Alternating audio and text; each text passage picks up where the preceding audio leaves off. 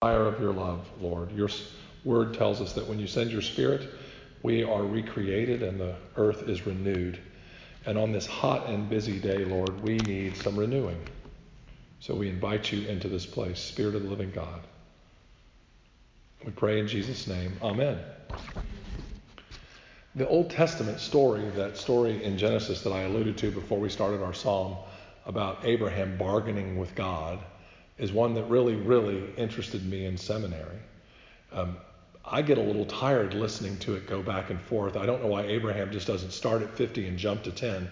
But there's, I think, something in the author's mind, probably Moses, that wants us to hear a particular thing about our relationship with God. And so on Sunday, I tried to unpack a very complicated. It didn't come out as well. And so I'm just going to take a little portion of what I tried to say on Sunday and then reflect on that today in a couple thoughts. What we've got in this Genesis story is all three members of the Trinity. We had them last week when they visited Abraham and Sarah about the birth of the child. Remember, Sarah laughs at the tent. You know, she's 90 plus. That would make anybody laugh. I don't think God's mad that she laughs. I think he kind of does one of those, okay, you think it's funny now, wait till you're 8 months pregnant kind of a thing, you know. But she laughs, and they name their son Isaac, which means in Hebrew, God laughed. And that's the story we have preceding this one. But the unique thing at that story is there are three persons standing there at the tent, and Abraham waits on them hand and foot. And so those three persons, most good theologians believe, are a foreshadowing of the Trinity, Father, Son, and Holy Spirit. They're not a foreshadowing. They are actually the Trinity. And here we've got, at the beginning of this story, which is on the heels of last week, this Bible verse that begins, "Then the Lord said," and he's talking, God the Father is talking to someone. Abraham's not there yet. But he's speaking out loud about his purpose of going to Sodom and Gomorrah. Potentially, or maybe it was angels, but it was probably the Son and the Spirit who were standing in the company of the Father as God says, I'm going to go down there and see what's going on. And the reason he's going down there, this is what I think is important about the whole bargaining with Abraham and a lot of what the Old Testament points to. The reason God's going down there is because he's heard the cries of his people.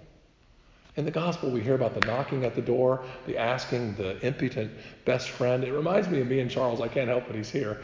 I could see myself banging on his door late one night and saying, Charles, you won't believe it, my brother showed up unexpectedly with his kids. And Charles would be yelling down, I'm not coming to help you, Beeson. And I'd keep banging. And what the gospel's trying to tell us is it's not necessarily our friendship that drives Charles to help me. It's the gosh, I'll help him just so he shuts up and gets out of here. Which is not, of course, the way God works, but it works for our own human understanding of what it means to consistently cry out to the Lord. He hears the cries of his people, and he wants to make sure that they're just. Because one of God's supreme characteristics, one of the natures of his character is justice. And so he says at the beginning of this Genesis reading, I've heard their cries, I'm going to go down there and see for myself what's going on. And it's the way he behaves to this very day. It doesn't end in the Old Testament. God doesn't stop listening to the cries of his people. Jesus hears the cries of all of us and our sin all the way to the point of going to the cross. So it's a consistent thing God does. Remember this story from earlier in Genesis. God telling Moses, behold, I've heard the cry of my people of Israel. It's come to me. And I've also seen the oppression with which the Egyptians oppress them.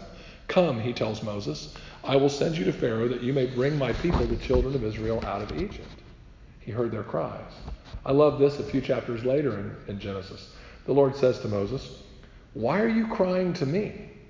Moses is trying to get out of the job.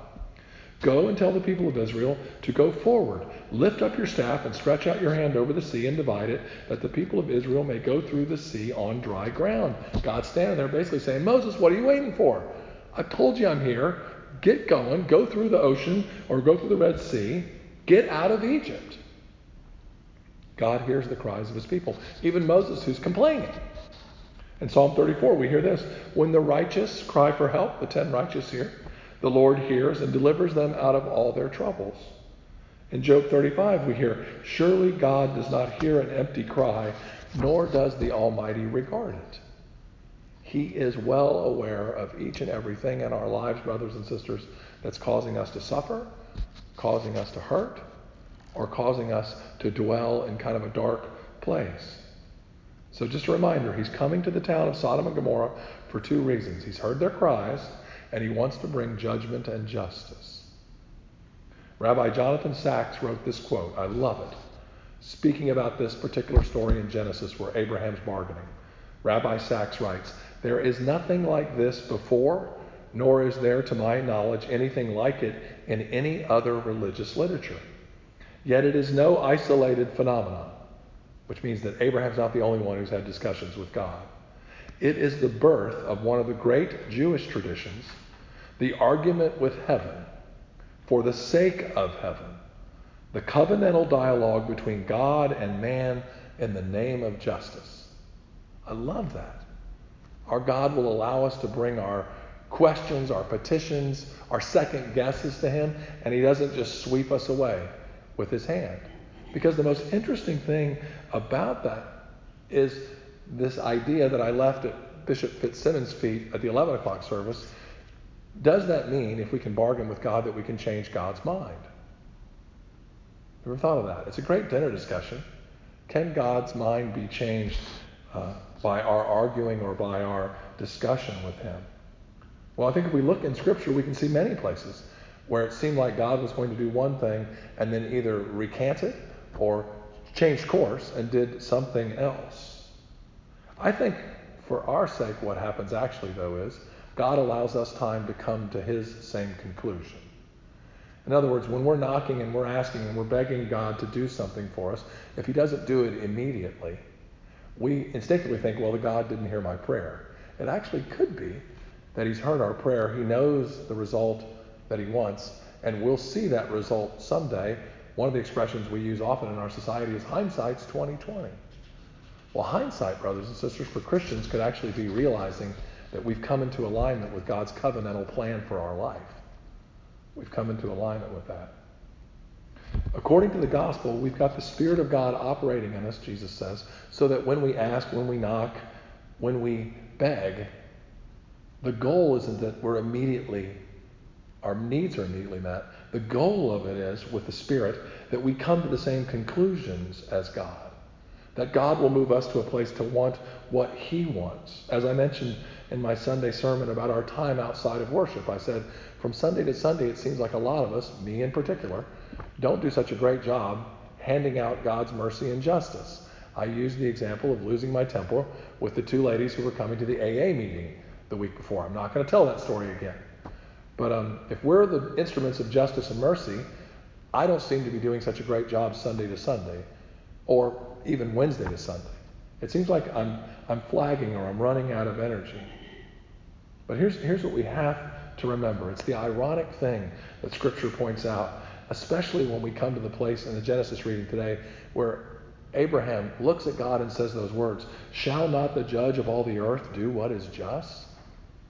Think about that. It's verse 10, I think. It's verse 25. "Shall not the judge of all the earth do what is just?" In other words, Abraham's looking at God and questioning his justice. It's almost comical for us on this side of the cross. God's justice looks like him giving up his son for our sins. The only way we can understand what it really means to bear out God's justice is to look at the cross and then come to the same conclusion that all of us have come to, and that is, oh my gosh, I could never have done that. But it's the only way the equation gets set right. To question God's righteousness and judgment is to question why God didn't spare his son for the sake of bringing justice and righteousness to each and every one of us. It's the only way we can go and do it is because we've been given it. Do we get that?